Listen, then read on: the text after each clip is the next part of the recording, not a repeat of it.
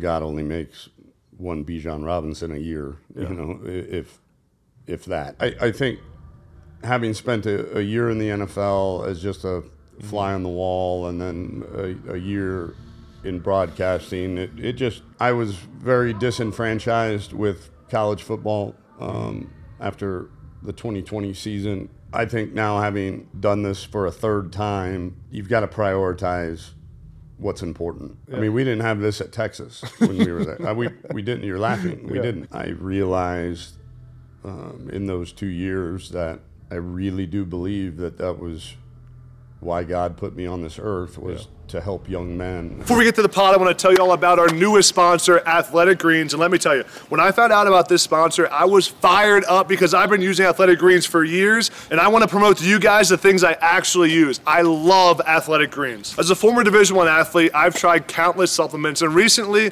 my nutrition and my health has become a bigger deal for me as I get farther away from my playing career. And let me tell you, Athletic Greens is the real deal, has me feeling healthy and energized every single day. With as much as I'm on the road, traveling, shooting podcasts, it's hard to have a healthy diet, hard to have healthy nutrition, hard for me to get my vitamins and minerals every single day. My doctor even told me that last time I saw him. But with Athletic Greens, I get 75 plus vitamins, minerals, and a bunch of other healthy things. I don't even know what they are, but I know they're good for you. And when I wake up every single day now, I feel energized, my digestion has never been better, and I'm ready to attack each and every day because of Athletic Greens and AG1. So if you want to take ownership of your health like I am right now, try AG1 today at drinkag1.com/nextup, and you get a free 1-year supply of vitamin D and 5 free travel packs when you go to my link, tryag1.com/nextup. And guys, all of you who support this podcast, you guys supporting our sponsors helps me a ton. So please go support AG1 and support Next Up through the process and optimize your health and nutrition today. drinkag1.com/nextup. Check it out. Before we get back to the pod, I got to tell you all something real quick. If you haven't heard already,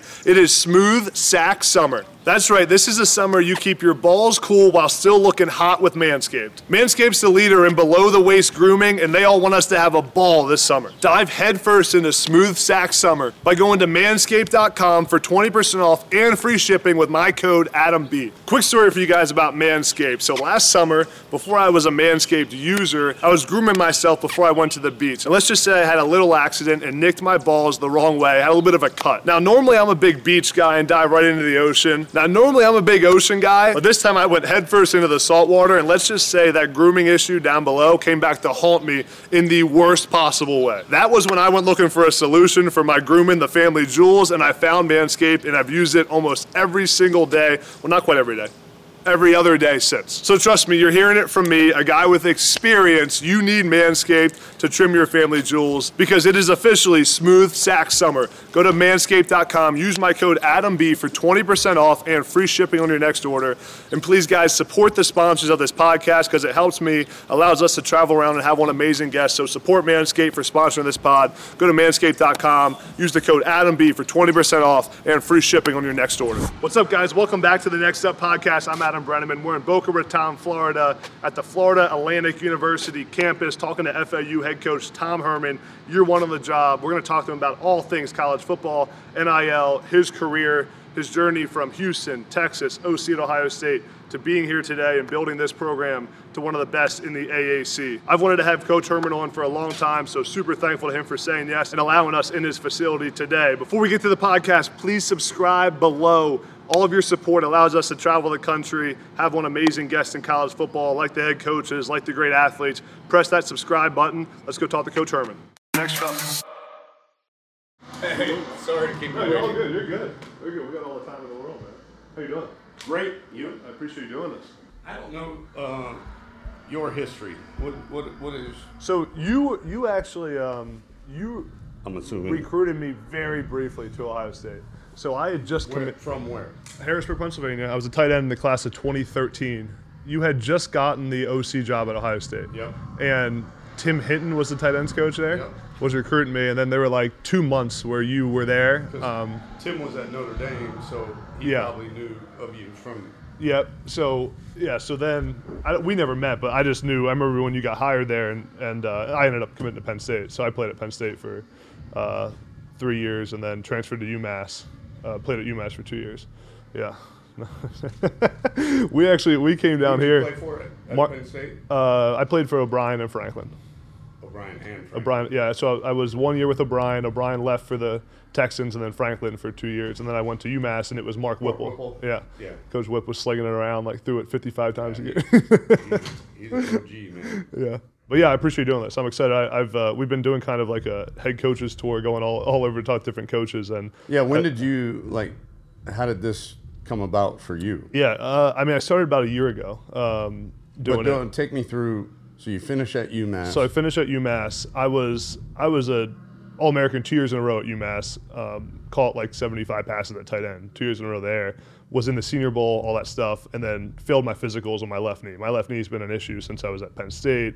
Cartilage damage, had multiple surgeries. Failed my physicals, retired from football, and then I coached. I was with Coach Herm at ASU for 2.5 years. So Herm Edwards at ASU. What was the tie there? Herm was the head coach in the Under Armour All-American game when I was in high school. Gotcha. So I knew Herm from that, and then Herm was at ASU. They then made some coaching staff changes, and they had 2 wide receivers coaches. So they had an inside receivers, outside receivers coach, no tight ends coach. So they were like, we need to find a GA that could also coach the tight ends. You know how that. And and the strength coach at ASU was my strength coach at UMass. Oh, there you so go. There's a connection. He was like, oh, I got a guy that may want to coach. Called me. Called me on a Friday. I moved to Arizona on a Monday. You know how it goes. So you GA'd for a year, was a tight ends coach there, and then whole staff gets wiped out at ASU. And then I was trying to figure out what I wanted to do. Had always liked media, and then about a year ago went all in on media. So I do a bunch of stuff, but I called games last year for the first time with ESPN, which I know you did, and had fun doing that. God bless you. It's a whole different. Yeah. It's a whole different. Like I said, I was listening to you talk to Pete Thamel about it, and it's funny. You were talking about the growing pains of it. I remember when I first heard a producer talk in my ear when you're live on TV. Like, why are you talking? Like, I'm talking and I'm supposed to listen to you while I'm talking? Like, yeah, it doesn't work that way. I talked back to him the first time. He's like, I'm in the middle of saying something. He's like, he's counting down the commercial. I'm like, I got you. But yeah, so then did that. So yeah, it's I've had you on the list of coaches I want to talk to you for a while, just because you've been around a lot. So all right, are we going? Yeah, we're good. We're rolling now. We good? Year 1 at FAU. How's the adjustment to the Florida life been? You liking it down here? Oh, it's been great. It's been unbelievable. When we set out to get back in this, we wanted to make sure that a program checked 2 boxes. One, is my family comfortable and happy living there? And 2, can you win championships? Mm-hmm. And this was one of, if not the only spot that checked both those boxes. And for the last 7 months, couldn't be happier. Yeah. What was it about the administration, about just the foundation this program had, that made you decide this was the job? Because I know or at least heard there were other opportunities, other options over the last couple of years that made you say FAU is the place I want to be a head coach again. Right. Yeah. I think a couple things. One, I've always said players and coaches win games, administrations win championships. Mm-hmm. And from the very first interaction with Brian White, Mary Gardenia, the administration here at FAU, it was very apparent their commitment to winning championships. Mm-hmm. And with the facilities, the location, the recruiting base, you ball all of that together, and it was the right place at the right time for us, because I do believe that FAU, we are on the cusp of something really, really big. How big was the conference change to the AAC? And then you mentioned the facilities. This place has great facilities, great stadium. It's in a great recruiting location. How important were all those things, especially the conference? I mean, going to the AAC, which is obviously a better, more competitive conference, more exposure, those kinds of things. Well, yeah, having spent time in the American when we were at Houston, I knew that that conference is, head and shoulders above any of the other quote unquote non-autonomous five. And it was a little bit, it made for a little bit of a pause because you've got to make sure that your talent can compete at that level. And when we got here, when we explored this opportunity, we really looked at, okay, from an athlete standpoint, can we compete day in and day out versus the schools that are in the American? The answer was yes. And I do think that we have the kind of talent here to do that, and then to be in that conference with Tulane and Memphis. And we just had our head coaches meetings last week. I think, in the last 10 years, the American has sent 8 different schools to New Year's Day or New Year's 6 bowl games, and we've won 6 of them. So it is a very, very competitive conference that we felt like we also had the talent to be able to come in and compete immediately. You mentioned the talent. I'm curious just about your recruiting philosophy at a place like this where it's in a great location. So it's easy, not easy, but it's a place kids want to come visit. It's a place that you have the appeal of the weather, all those kinds of things. At the same time, it's a location that everyone in the country comes to recruit. Every school in America, from USC to Penn State to Michigan, Notre Dame, they're all coming here to recruit. So you're competing with them along with Florida, Florida State, all those, Miami, the powerhouses. What's the dynamic like? What's your philosophy? What's your strategy when it comes to recruiting the state of Florida? Well, I think the philosophy is very similar to what we had at Houston, meaning are we going to beat Florida and Florida State on kids from this area more times than not? No. Okay. Are we going to try? Yes. Are there one-offs? Yes. We signed Ed Oliver at Houston, so 5-star, right? Yeah. 5. Yeah. So, it happens. Long story short, we understand the pond that we're swimming in or fishing in a little bit. And I really do believe that if we can make sure that in Dade, Broward, and Palm Beach County, if we can make sure that the young people understand in those 3 counties especially, and the entire state of Florida, but those 3 counties especially, we don't want some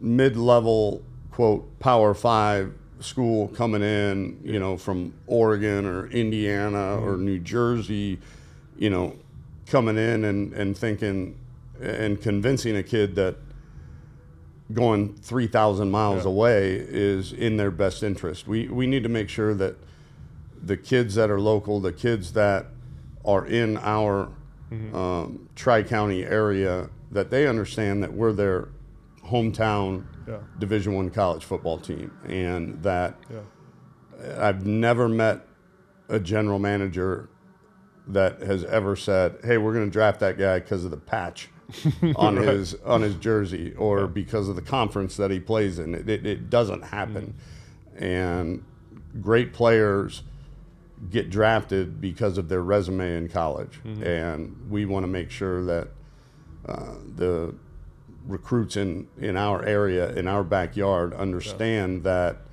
they're going to play a very, very high level of football and be exposed to the National Football League right here in their own backyard. Is that part of your recruiting pitch, is especially for guys that may have some other offers, Power 5 offers, you can come here and be not a big fish in a small pond, but you can be the guy here. You can come in and maybe better chance to play right away. Maybe don't have to go far away and go to a Power 5, but come dominate at home. Is that kind of what you said? Yeah, I think I mean, you have no idea the amount of phone calls we get from guys that go far away, out of state, because they thought Power 5 was the way to go, and they want to come home. They want to come home. And I think the stat is like 90% of kids that transfer in Division I football transfer within 150 miles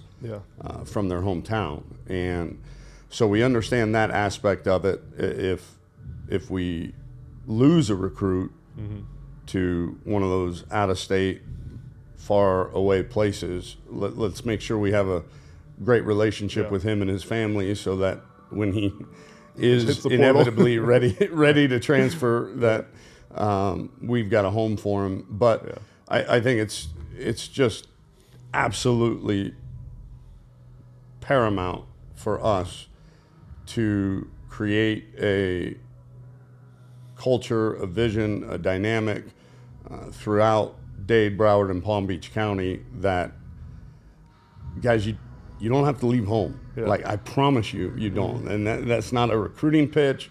That's not a sales job. That is an old man that's been around the block a time or two, that understands the way things go, and we're giving you an opportunity to stay close to home and play and develop at the level that you probably wouldn't get had you gone out of state. I'm not sure I would ever leave here if I grew up here. I mean, I think the sign says "winning in paradise," right? Yes. I'm sure your family was pretty happy when you told them you were taking the FAU job. they were, yeah. I mean, you can see the Atlantic Ocean from the top of our stadium. I mean, like, you know, and we're 1.8 miles away from the beach, and that's all good, and I get that, and obviously it beats some other destinations in the country, certainly, but you know, that's not the only thing we have to sell here either. And the palm trees and the sunshine and the beach, phenomenal. And if I were 17-year-old senior in high school, I would be absolutely intoxicated by it. But the other things, the quality of our staff, I mean, we have national champions on our staff. We have former Division I head coaches on our staff. The quality of training that you're going to get in these facilities, our strength coach, the nutrition program. I mean, there's a lot more to sell than just the palm trees and sunshine. However, I wouldn't trade the palm trees and sunshine. Can't beat it. Before we get to the pod, I want to tell you all about our newest sponsor, Athletic Greens. And let me tell you, when I found out about this sponsor, I was fired up because I've been using Athletic Greens for years, and I want to promote to you guys the things I actually use. I love Athletic Greens. As a former Division I athlete, I've tried countless supplements, and recently my nutrition and my health has become a bigger deal for me as I get farther away from my playing career. And let me tell you, Athletic Greens is the real deal. Has me feeling healthy and energized every single day. With as much as I'm on the road, traveling, shooting podcasts, it's hard to have a healthy diet, hard to have healthy nutrition, hard for me to get my vitamins and minerals every single day. My doctor even told me that last time I saw him. But with Athletic Greens, I get 75 plus vitamins, minerals, and a bunch of other healthy things. I don't even know what they are, but I know they're good for you. And when I wake up every single day now, I feel energized, my digestion has never been better, and I'm ready to attack each and every day because of Athletic Greens and AG1. So if you want to take ownership of your health like I am right now, try AG1 today at drinkag1.com/nextup, and you get a free 1-year supply of vitamin D and 5 free travel packs when you go to my link, tryag1.com/nextup. And guys, all of you who support this podcast, you guys supporting our sponsors helps me a ton. So please go support AG1 and support Next Up through the process and optimize your health and nutrition today. drinkag1.com/nextup. Check it out. Before we get back to the pod, I want to tell you guys about Prize Picks, the best way to fire on sports. It's how I fire on sports every time there's a big game. Prize Picks is different than regular sports betting. On Prize Picks, you pick players and not teams. So every player has a set projection for each game. Say Steph Curry, 30 points total, and you pick higher or lower than 30 points, and if it hits, you win. So if you know sports and know players and know how they're going to perform in each game, you can make tons of money on Prize Picks. And the best part is Prize Picks is fantasy, not sports betting, so it's legal in most states, all the states in yellow below. And now here's the best part. I have a $100 deposit bonus for you guys. Use the code NEXTUP when you download the Prize Picks app or click the link in the description, and you'll get a $100 deposit bonus to use the next time you want to fire on Prize Picks. You mentioned this being a transfer destination. Curious to hear your thoughts on, I mean, college football has changed so much, even from the last time you were head coach to now. I mean, it's completely different in a lot of different ways, from the NIL to the portal, the combination of the two together, right? The portal times NIL. I don't even know where to start. How has it changed your philosophy from a recruiting standpoint, scholarship allotment, how many scholarships you're saving for transfers versus, and then even like staff? I mean, you probably have a or a college personnel guy. I mean, it's changed everything, right? Yeah, it is, and we were prepared for it. The portal is nothing new. The portal we had when we were at Texas, NIL was about to come online, if you will, and we were prepared for that. But you're right. I mean, the combination of the two, and guys getting plucked from your roster to go for a $50,000 NIL deal to some other place because they think that's important. It has changed. Probably the most that it has changed for me is the fact that you've got to constantly recruit your own roster. And it's difficult, but it's the way that business is done. And, I got this job in December and could have gone on the road my first week on the job, and I chose to stay here for an entire week to meet with the current players on our roster and recruit them rather than go on the road and recruit. And so, we're doing a really good job of, I know that there is a collective in place. I know that our guys have tremendous business opportunities here in Palm Beach County and Dade and Broward County, certainly, and we want to provide that to them. But I think the biggest thing is, like you said, roster management. Like, what is my roster going to look like 3 months from now compared to right now? And then the willingness and ability to recruit your own roster and make sure that the good players stay. Yeah. It's when you're talking to kids in the portal and high school recruits, are they talking and asking about NIL as much as the media thinks they are? Because the media makes it seem like everything's all about NIL all the time. And I'm curious, I've asked a few head coaches this, and they all pretty much said the same thing. Is it as prevalent as everyone thinks it is? No. Yeah. Especially at our level. Yeah. I think it is a secondary question that gets asked by recruits and parents and family members, but it is certainly not at the forefront of what we do in recruiting. I think they're smart in just asking, hey, what do the opportunities at a place like FAU, what do those look like? And we can describe and talk to them about that. But I haven't met one yet from transfer or freshman recruit to where that is the end-all be-all. Yeah. I heard you on the one podcast I listened to, you tell a story about Braxton Miller, and I've been on this bandwagon for a long time. I'd love to hear some more thoughts on NIL and maybe what went wrong, what can get right about it, how it can get fixed. I know there's a lot of people that are trying to make those decisions, but you said on what I listened to that you knew NIL, that something with NIL was going to have to come because the NCAA's selling jerseys. They're trying to investigate. They're trying to get guys for different things like that. Right. Well, I think you're right. I mean, over 10 years ago, I got really riled up when I had to deal with an issue with Braxton Miller at Ohio State, and I got pretty defensive of him. And his ability to earn off of what he has done individually. And so I believe the premise of NIL is been needed for the longest of times.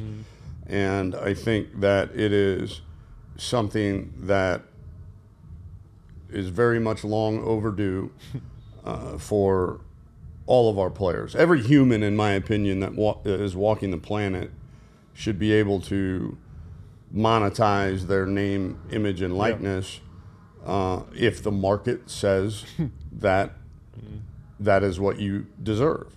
And so I'm glad that we've taken that step. Now, we've got to find a way to get it out of recruiting. I know the NCAA had the best of intentions when they allowed for name, image, and likeness compensation to be provided to our players. But I think, as we all know now, it's become, with collectives and with contracts and all that, it has become, at certain places, a recruiting inducement. Yeah. And we've got to find a way. I don't know the answer to that, other than continuing to crack down when we have evidence of it.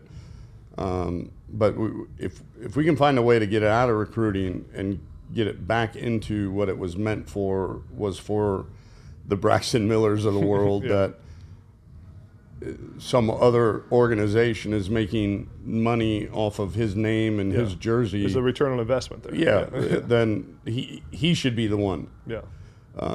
Reaping the benefits of his hard work and performance. Yeah. But what we've got to figure out how to get out is,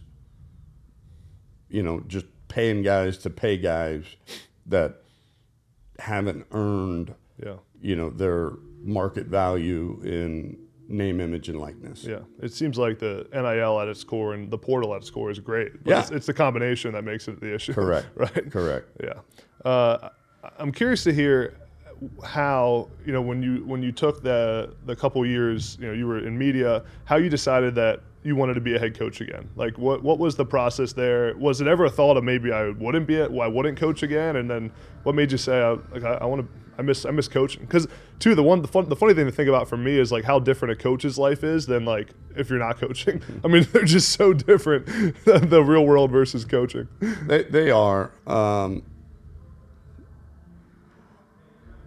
I think having spent a year in the NFL as just a fly on the wall, and then a year in broadcasting, it just,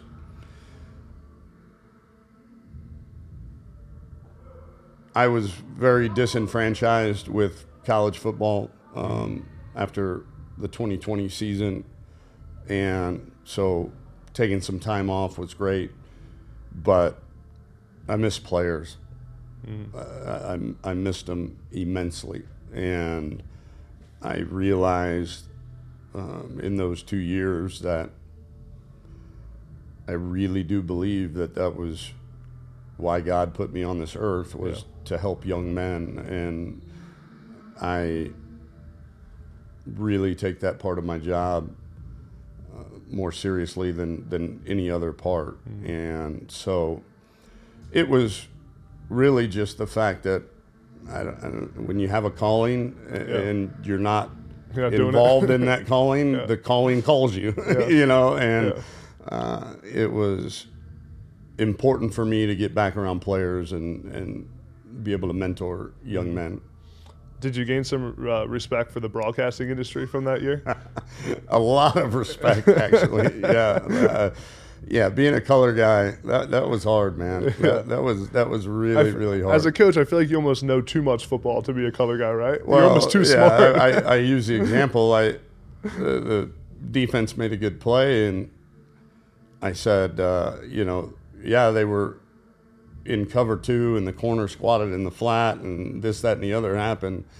We go to commercial and the producer's like, hey, when we come back, explain to the audience what cover 2 is and what squatting in the flat means. And I was just It's cover 2. What are do you mean? serious? It's cover 2. That's hilarious. But yeah, I mean, it gives you a newfound perspective on how the public digests your game, you know, and a lot of it is reliant upon the broadcasters that educate them. Yeah.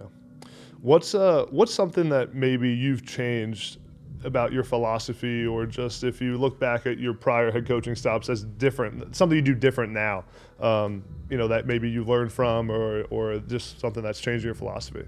I'm good on that one. I don't want to get too far into me, and Gotcha. I want to steer it back to this program. Okay.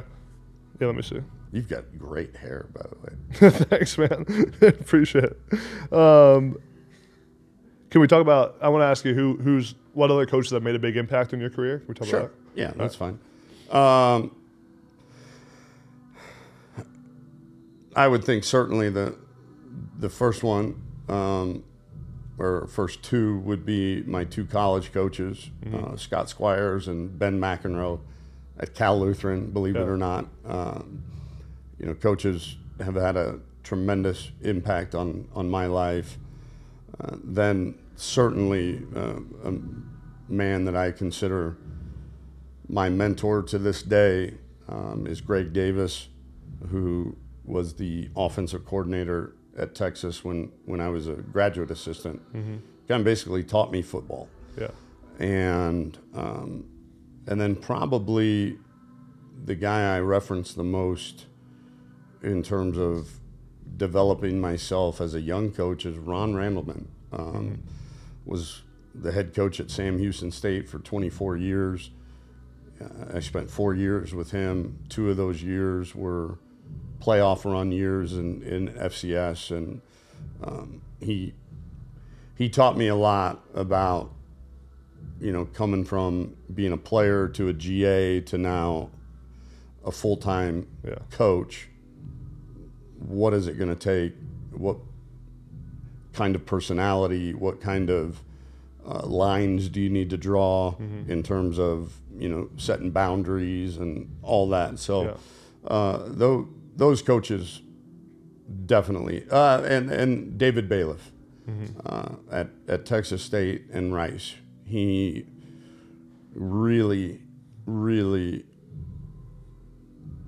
proved and taught me the value of relationships with players and the value of making sure that as big a business as college football becomes, the players are what matter. Yeah. And that's why we got into this, and that's why we stay in this, and we should never forget that. And he really reinforced the value of relationships with players and fighting for the players at every turn. Yeah, no, that's awesome. I heard you talk a little bit on another show at one point about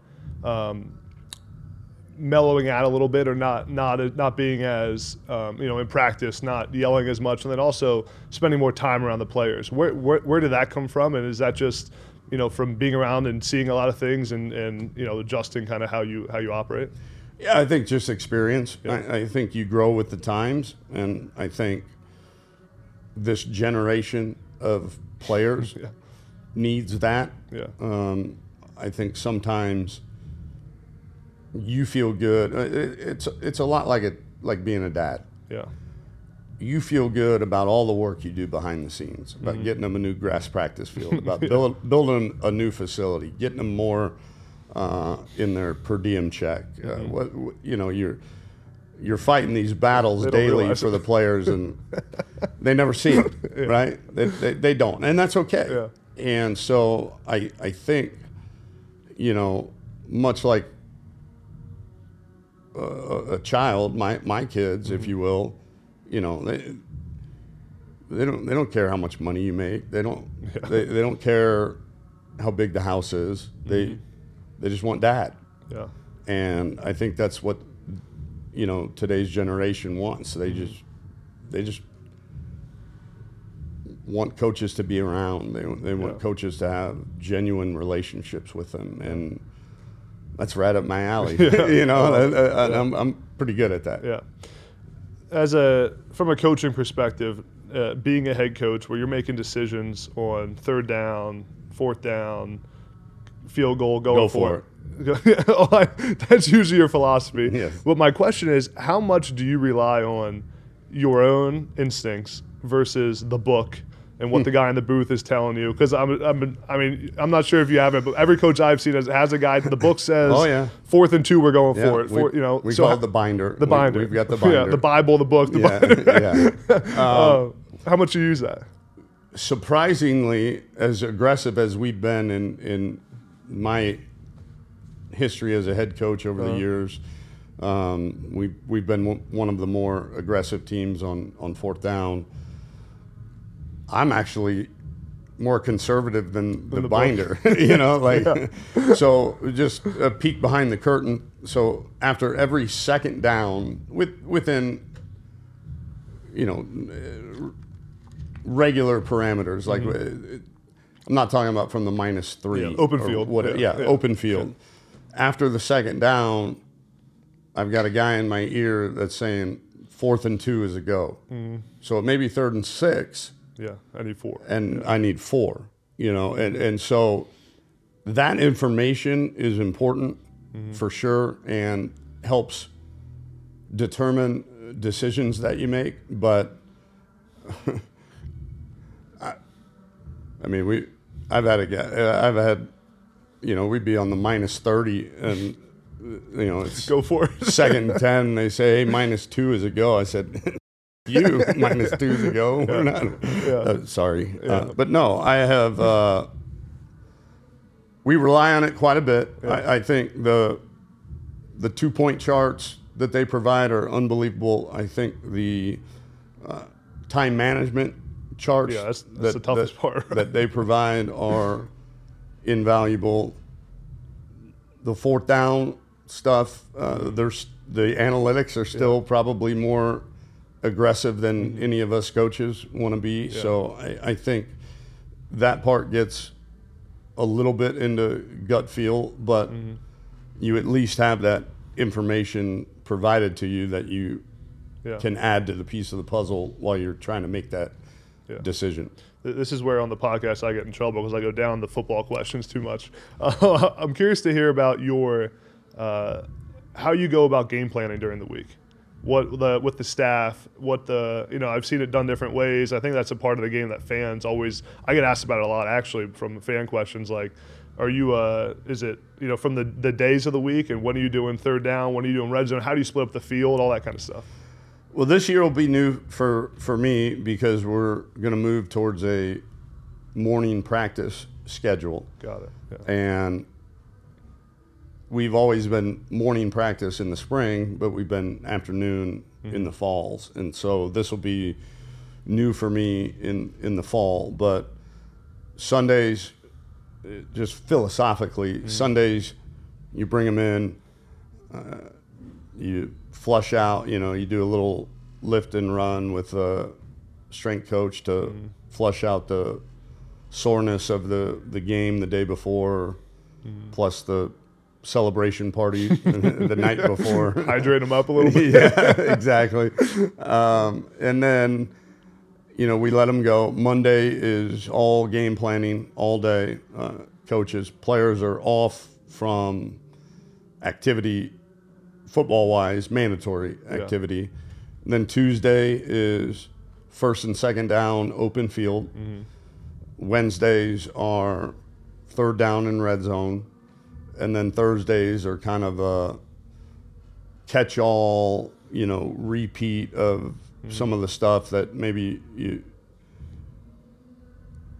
need another look at from Tuesday but didn't get it Wednesday, so now you got to get it Thursday, as well as we do some, mock drives, so that the kids get a feel for the down and distance changing, the field position changing, all of that. So we'll drive the field a couple different times versus scout team. And then Friday, I'm very proud of this. Like we go out and we play games and have a good time for about 20 minutes. And then we have about a 45-minute walkthrough, offense separate from defense. And then when we go to the hotel or we get on the plane, I tell my coaches, there's no more football. Like, we're done. And so when we're at the hotel, we call it Family Fridays. Like, we have chapel, then, you know, we got a room where we watch the Friday night game of the week. We've got a room that's got a movie. We've got a room that's got dominoes and spades, and Connect Four is like a big thing. Like I didn't know that. Chess. We had a couple guys wanted to play chess. So I tell my coaches, because I've been on those staffs where we meet them till 10 o'clock at night on a Friday night until their eyes are bloodshot, and it's like, guys, if they don't have it by Friday at the hotel, you better not call it on Saturday in the game. I don't care how much you meet. You know, so we make sure that Fridays are a big day of fellowship and family and just kind of bonding. Yeah. You haven't bought into the Fast Friday phenom that a lot of these programs are doing? I have. You tried it? I've researched it. Yeah. You know, which means you would walk through on Thursday, no sweat Thursdays, and then fast Fridays. I have, and I get the science behind it about the central nervous system and charging that thing up, you know, 24 hours before a game. But I also know that our Thursday practices are full speed. And if we were then to try to do those on Friday, it wouldn't be as it wouldn't work. Yeah.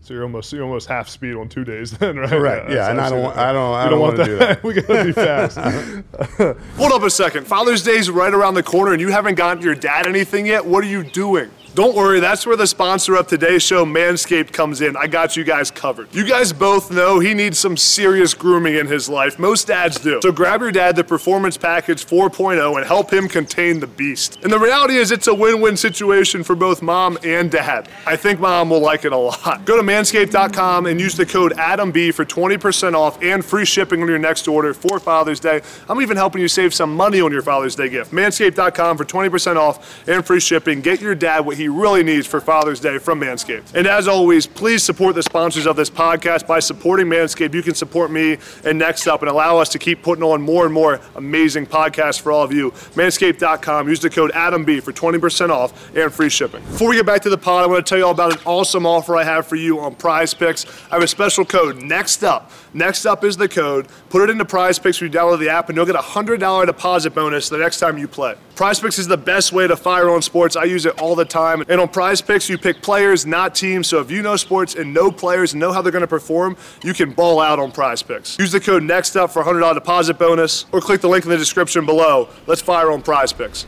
Another part that I've asked some coaches about that the fans really like hearing about is when you get hired as a head coach at a place like this, what's the next week like when you get hired? 'Cause it's a whirlwind, right? As you mentioned, you're recruiting your own staff, you're recruiting your own players, trying to hire a staff. You got a million people don't even know who your coaches are. You don't know where your office is, and kids are calling you trying to transfer, right? Take us through the first week on the job here. What was going on?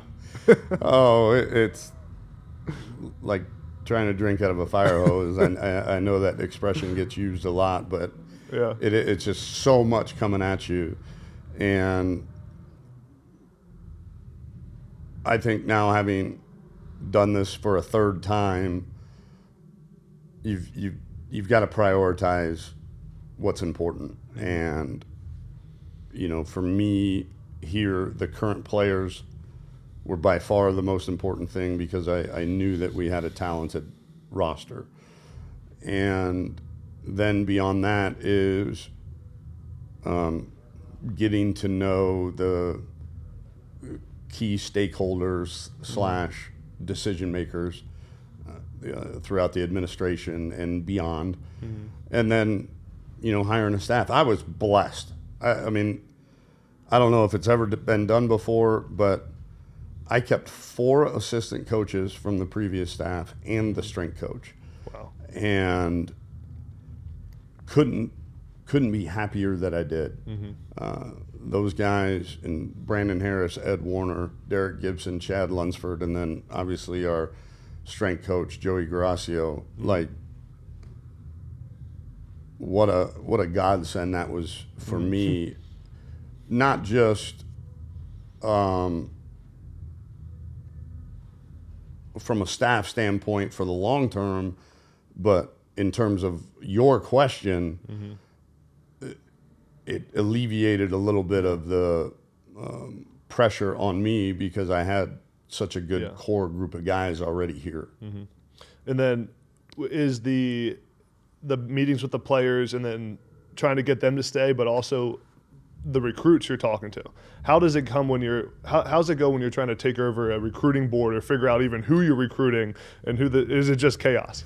Yeah, and right, wrong, or indifferent, I didn't care. If you were committed to FAU, you were committed. We were going to honor it, and I didn't watch a whole lot of film because they had a pretty healthy class committed already. I obviously wanted them to get to know me, so you start calling and visiting and all that. But it was, I don't think a recruit should suffer when a head coaching decision is made to make a change. It just felt like the right thing to do to make sure that we honored all those commitments and then get started on the next class. How do you guys go through your offer process? When some programs in the country throw out 600 offers a class, some are more strict with who they actually offer. What's your philosophy on that in FAUs? It's changed over the years. I do understand that in today's day and age, it is very, very difficult to recruit a young man without saying the word offer. What's that even mean, though, right? Yeah, and so, like, we're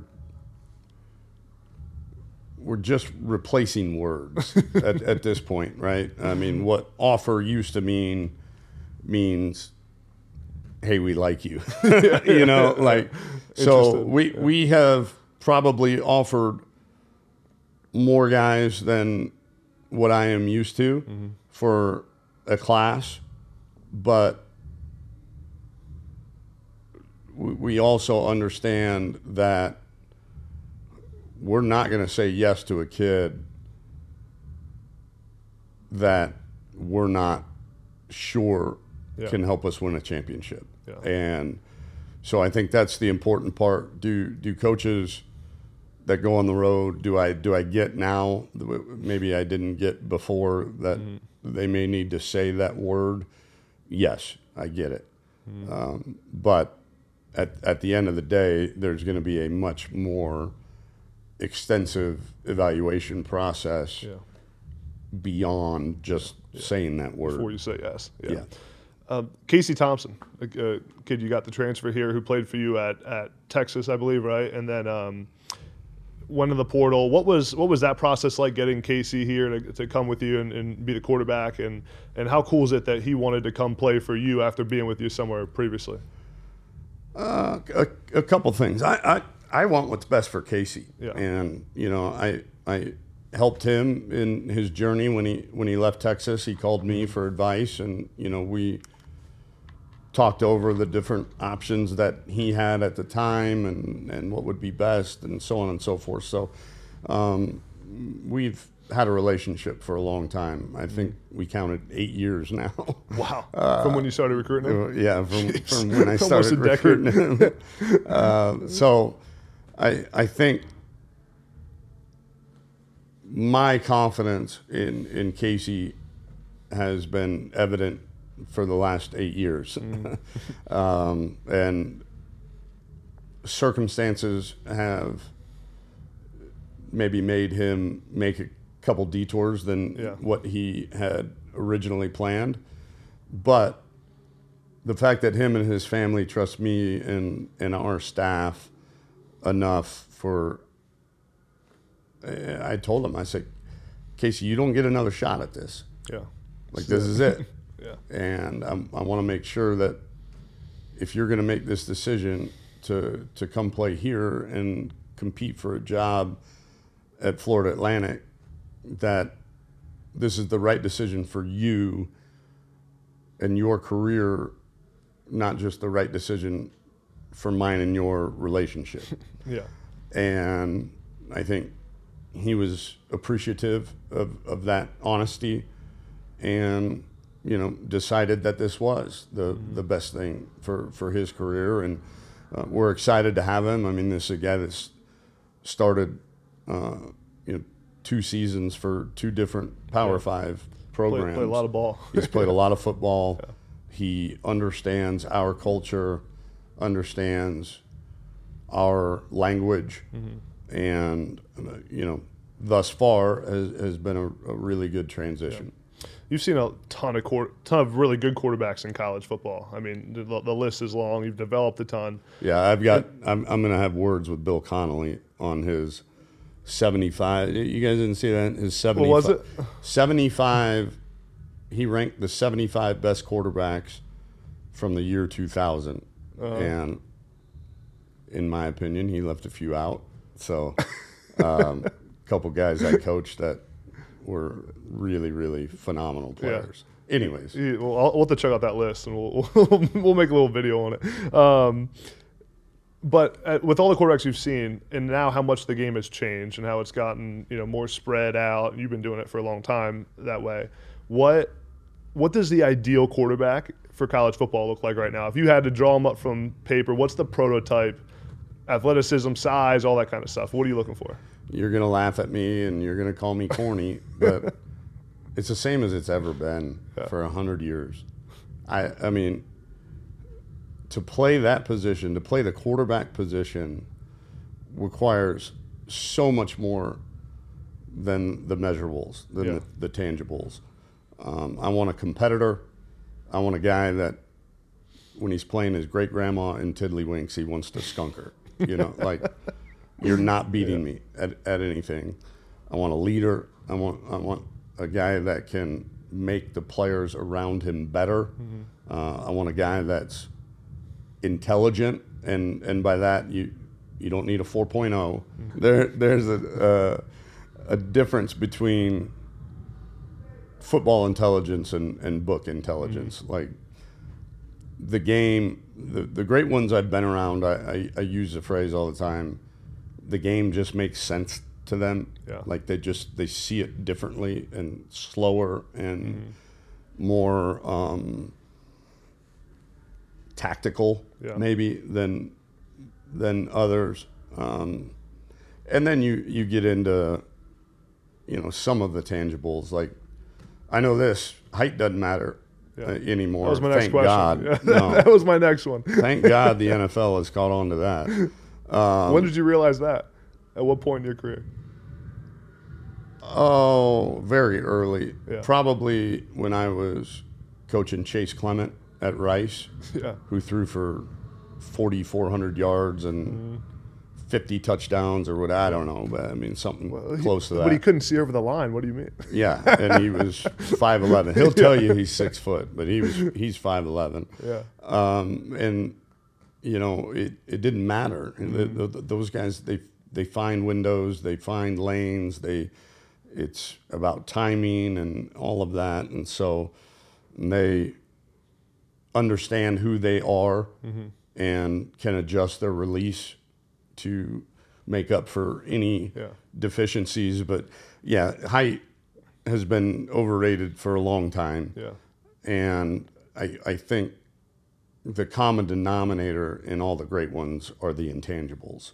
It's not, go look at the difference between, I don't know, Drew Brees and Dan Marino. Like, I mean, light years apart physically. Right, yeah. But they have it, and the it is very hard to define, but it when you see it and when you feel it. Yeah. The NFL is just now picking up on the height train, right? The last couple of years, really. Well, yeah. I mean, when Baker Mayfield and Kyler Murray go back-to-back years as the number one pick, I was proud of the NFL. Love to see it.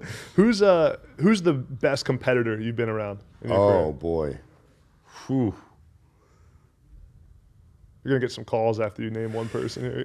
No. I'm probably going to name a few.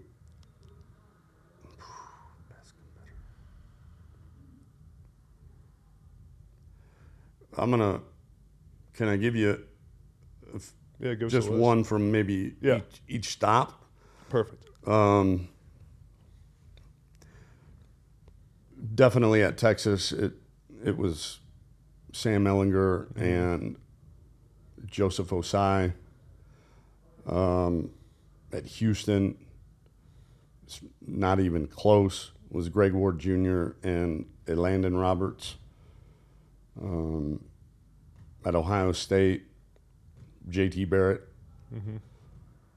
Prior to that, at Iowa State, probably Alexander Robinson, our tailback. Rice, James Casey, not even close. Before that, I mean, we're going back. Those are some names. I mean, I hate to brag. I've been around some really freaking good ones, man, and guys that anybody on this planet would want in their bunker. Some bona fide dudes, man, and those are the guys I like being around. What's I asked you about their best competitors. What's something that all those guys had in common? Was it their leadership style? Was it?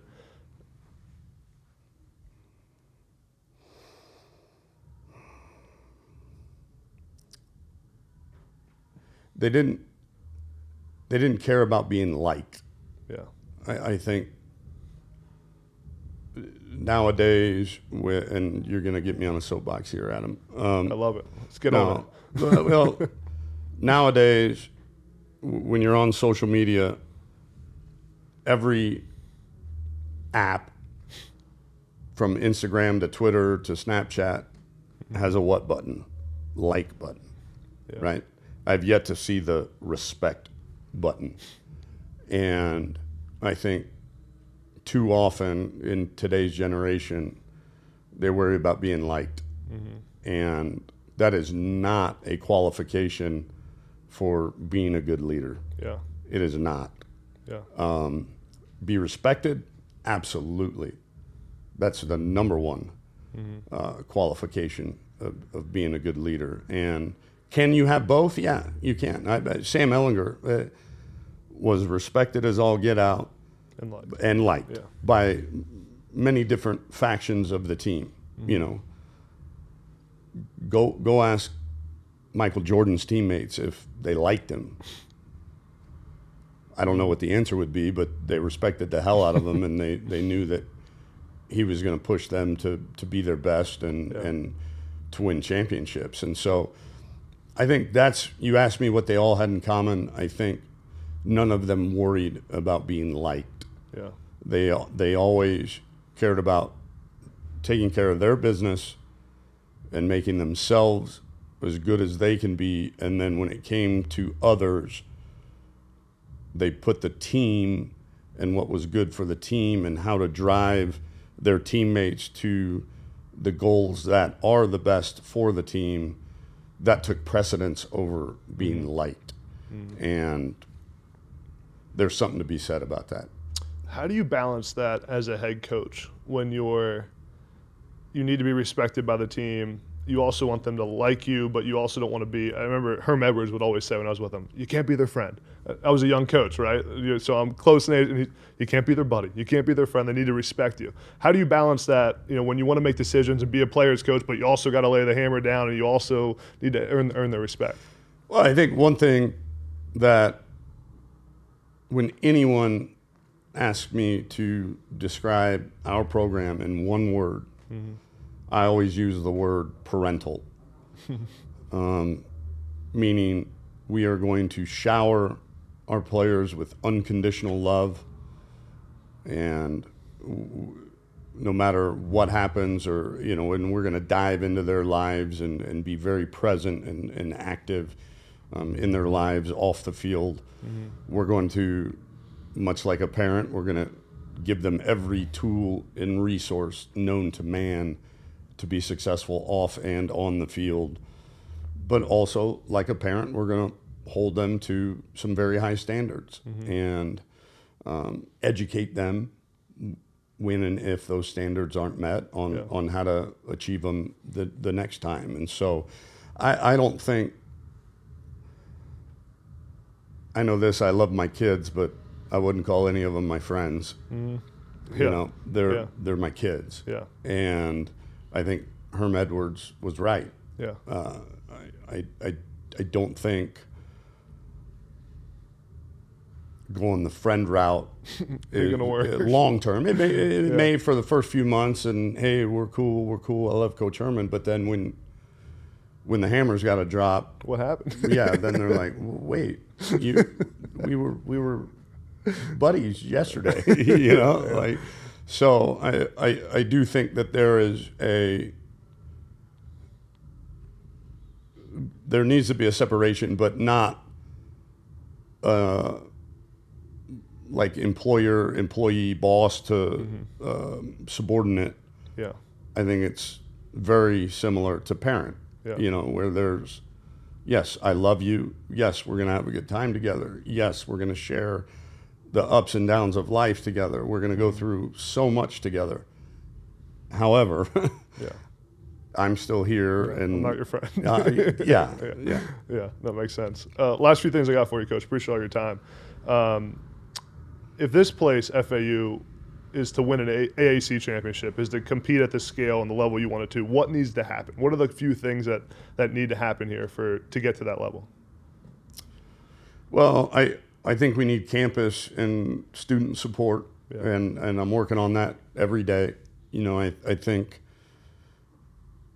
when you look right up the road and at Central Florida, they're probably about 10 years ahead of us in terms of turning a quote-unquote commuter school into a vibrant campus life. And we're getting there now. We're building new dorms as we speak. We're challenging our student body to be more engaged. I think, the basketball team going to the Final Four was unreal. Absolutely the best thing that could have happened to FAU in the last 10 years because it proved to everyone on campus how powerful playing at a sport at such an elite level can be for the campus. So I think that's probably the biggest thing.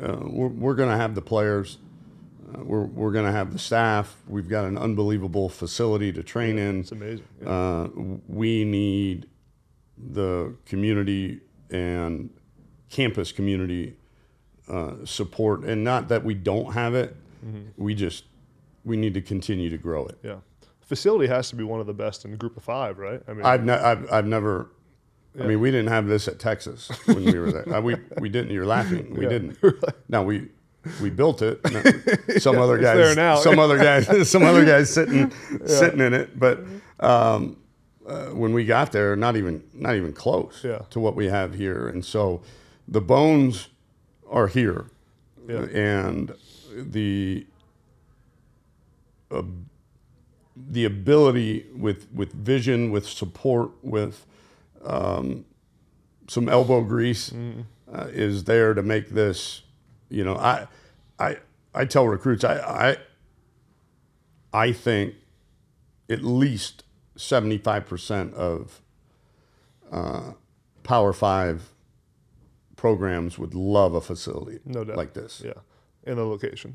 Well, yeah. I just thought of something I wanted to ask earlier, and I forgot. When you quarterback talk, when you're evaluating a quarterback on film, a high school kid or in the portal, being around as many great ones as you have, what's the first couple things you're looking at on film? Is it throwing motion? Is it? So we're talking tangibles, not intangibles. Yeah, at this point. we talk the intangibles. What are you looking for from a physical standpoint on film to say yes or no, this guy can play here or he can't? I think accuracy is important. I think it's different when you hit a receiver on a slant here versus here. No doubt. And breaking stride. Yeah. That is really, really important to make sure a guy can anticipate and be able to deliver the ball on time and accurately. I think in today's RPO age, a quick, fast release is really, really important. And then, do they need to be Michael Vick or Lamar Jackson? Yeah. No, they don't. But can they at least extend plays with their feet? Are they athletic enough to, move in the pocket and get out of the pocket and all of that? Because the game, so much of the game is not played in the pocket anymore. Yeah. Last two things. I end almost every podcast with these two questions. What's the best piece of advice you've ever received? I've received a lot of advice.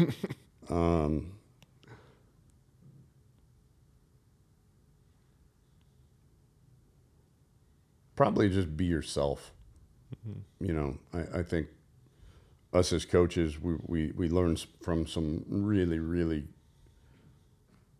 quality coaches, and we get to positions that we're in because of the influence that those mentors had on us, but we're never going to be them. Yeah.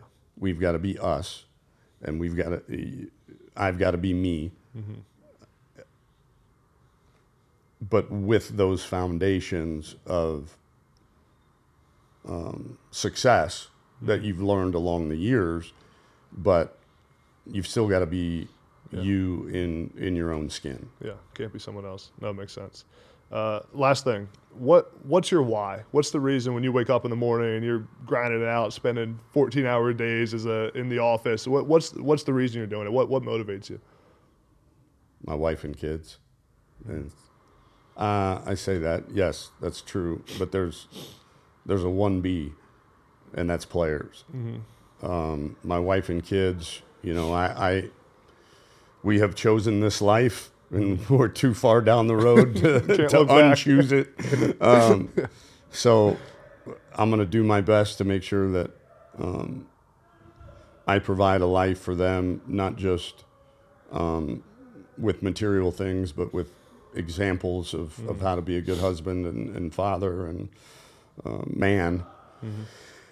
But right next to that one is players. Yeah. And I know the impact that coaches had on my life growing up, and I want to make sure that I say this all the time, like we've got a lot of rings and trophies and all that, watches and all that cool stuff in my office, but the funnest days of this job are when a young man comes back, maybe 30 years old, he's got his wife and 2 kids, and knocks on your office door and says, "Coach, you got a sack?" Hey, and it's like, and he says those 2 absolutely magical words to you, which are "thank you." And when guys leave and they realize that they are better husbands, and they are better fathers, and they are better employees, and they are better members of the community, just better men for having been in our program, that is what motivates me. Yeah, it's amazing. Anything else you want to talk about? No. Anything I missed? No. All good? Just hair product? I got nothing in it right now. Well, Come on. Nothing. Just water. Swear. Yeah. I'm not lying. You guys believe this? He's full of shit. There's no way his hair can stand up like that. I'm not lying. It's water, man. Well, then you put it in last night or something, like before you went to bed. No, I'm good. I appreciate your time. It's been fun. I'm excited for people to see it. I know this is more coach-centric, but we've got players around if you want to talk to them, or I don't know what your schedule is. We actually have a flight in 2 hours, but we where are you? Are you? I'm in Pennsylvania. I'm in you're Philadelphia. Still in Harrisburg? Yeah, I live in Philadelphia. Philadelphia. Yeah. I recruited a kid out of central Pennsylvania. I drove through Hershey with all the street lights being kisses. Did you get some chocolate down there too? I did not. I flew into Harrisburg. I can't remember. Were you at what school? I was at Iowa State. The kid's name was James Capello. I still remember his name. He was the Gatorade Player of the Year in basketball and football, or something like that. Tell me some of the small towns around Harrisburg. Camp Hill, Middletown. Yeah. That was it. You just look him up? No, he's a quarterback. I mean, this is like 2009. Yeah. Is there anyone in like from a recruiting battle that you're like that you lost out on that you're like, man, that still haunts you to this day? Any guys like that? We asked Shane. What about Beamer, the wins? Well, you've had a lot of wins. So those are well documented, but the ones people don't know about all the time. Bijan Robinson is probably the funnest win that we had, just because of all the other places that were recruiting him, and God only makes one Bijan Robinson a year, if that. How'd you find out he was coming? How'd he commit? He just called you and told you? Well, he called me and told me he was going somewhere else. Wait, really? Oh yeah, a lot of people don't know that. And then about 2 weeks later, he said him and his family had prayed about it. I gave him space. It wasn't. We didn't pressure him by any stretch, and he said through prayer, he was being led to the University of Texas, and it was awesome. But you talk about losses.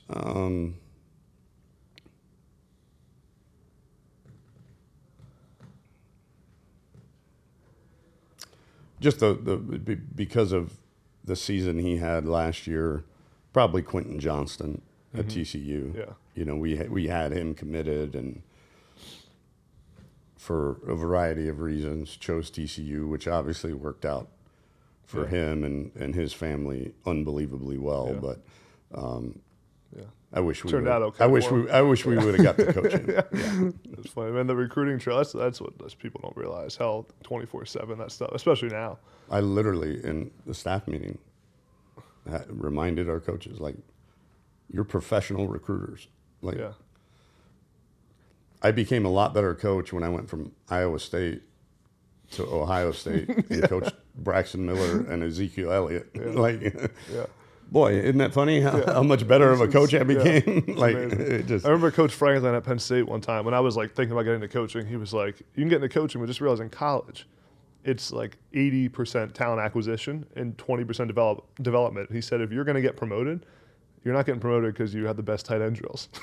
You're getting promoted if you recruit the best tight ends." Amen. And that was my first eye opener. And then I saw it. Like a lot of times the best football minds are like analysts and they're not always the position coaches because they're not great recruiters and they don't want to do it. Right. Like, go to the NFL, get out of college if you don't want to recruit. And then you get the position coaches who don't know football at all. They're just the recruiters, right? You try to avoid those, I'm sure. Kind of backwards, right? When you think about it. This guy could never game plan. All right, I got to roll. Appreciate it, Coach. Thank you.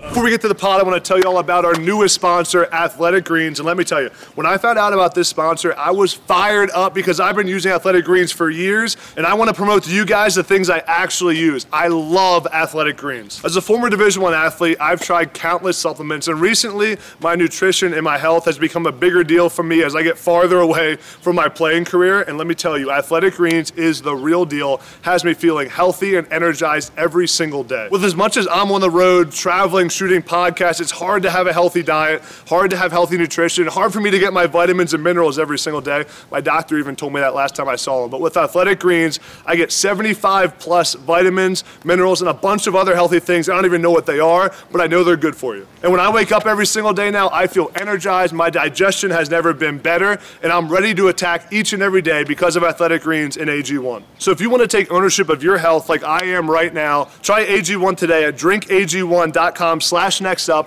and you get a free 1-year supply of vitamin D and 5 free travel packs when you go to my link, tryag1.com/nextup. And guys, all of you who support this podcast, you guys supporting our sponsors helps me a ton. So please go support AG1 and support Next Up through the process and optimize your health and nutrition today. drinkag1.com/nextup. Check it out. Before we get back to the pod, I got to tell you all something real quick. If you haven't heard already, it is Smooth Sack Summer. That's right, this is the summer you keep your balls cool while still looking hot with Manscaped. Manscaped's the leader in below-the-waist grooming, and they all want us to have a ball this summer. Dive headfirst into Smooth Sack Summer by going to manscaped.com for 20% off and free shipping with my code ADAMB. Quick story for you guys about Manscaped. So last summer, before I was a Manscaped user, I was grooming myself before I went to the beach. And let's just say I had a little accident and nicked my balls the wrong way. I had a little bit of a cut. Now, normally I'm a big beach guy and dive right into the ocean. Now, normally I'm a big ocean guy, but this time I went headfirst into the salt water, and let's just say that grooming issue down below came back to haunt me in the worst possible way. That was when I went looking for a solution for my grooming, the family jewels, and I found Manscaped, and I've used it almost every single day. Well, not quite every day. Every other day since. So trust me, you're hearing it from me, a guy with experience. You need Manscaped to trim your family jewels because it is officially Smooth Sack Summer. Go to manscaped.com, use my code ADAMB for 20% off and free shipping on your next order.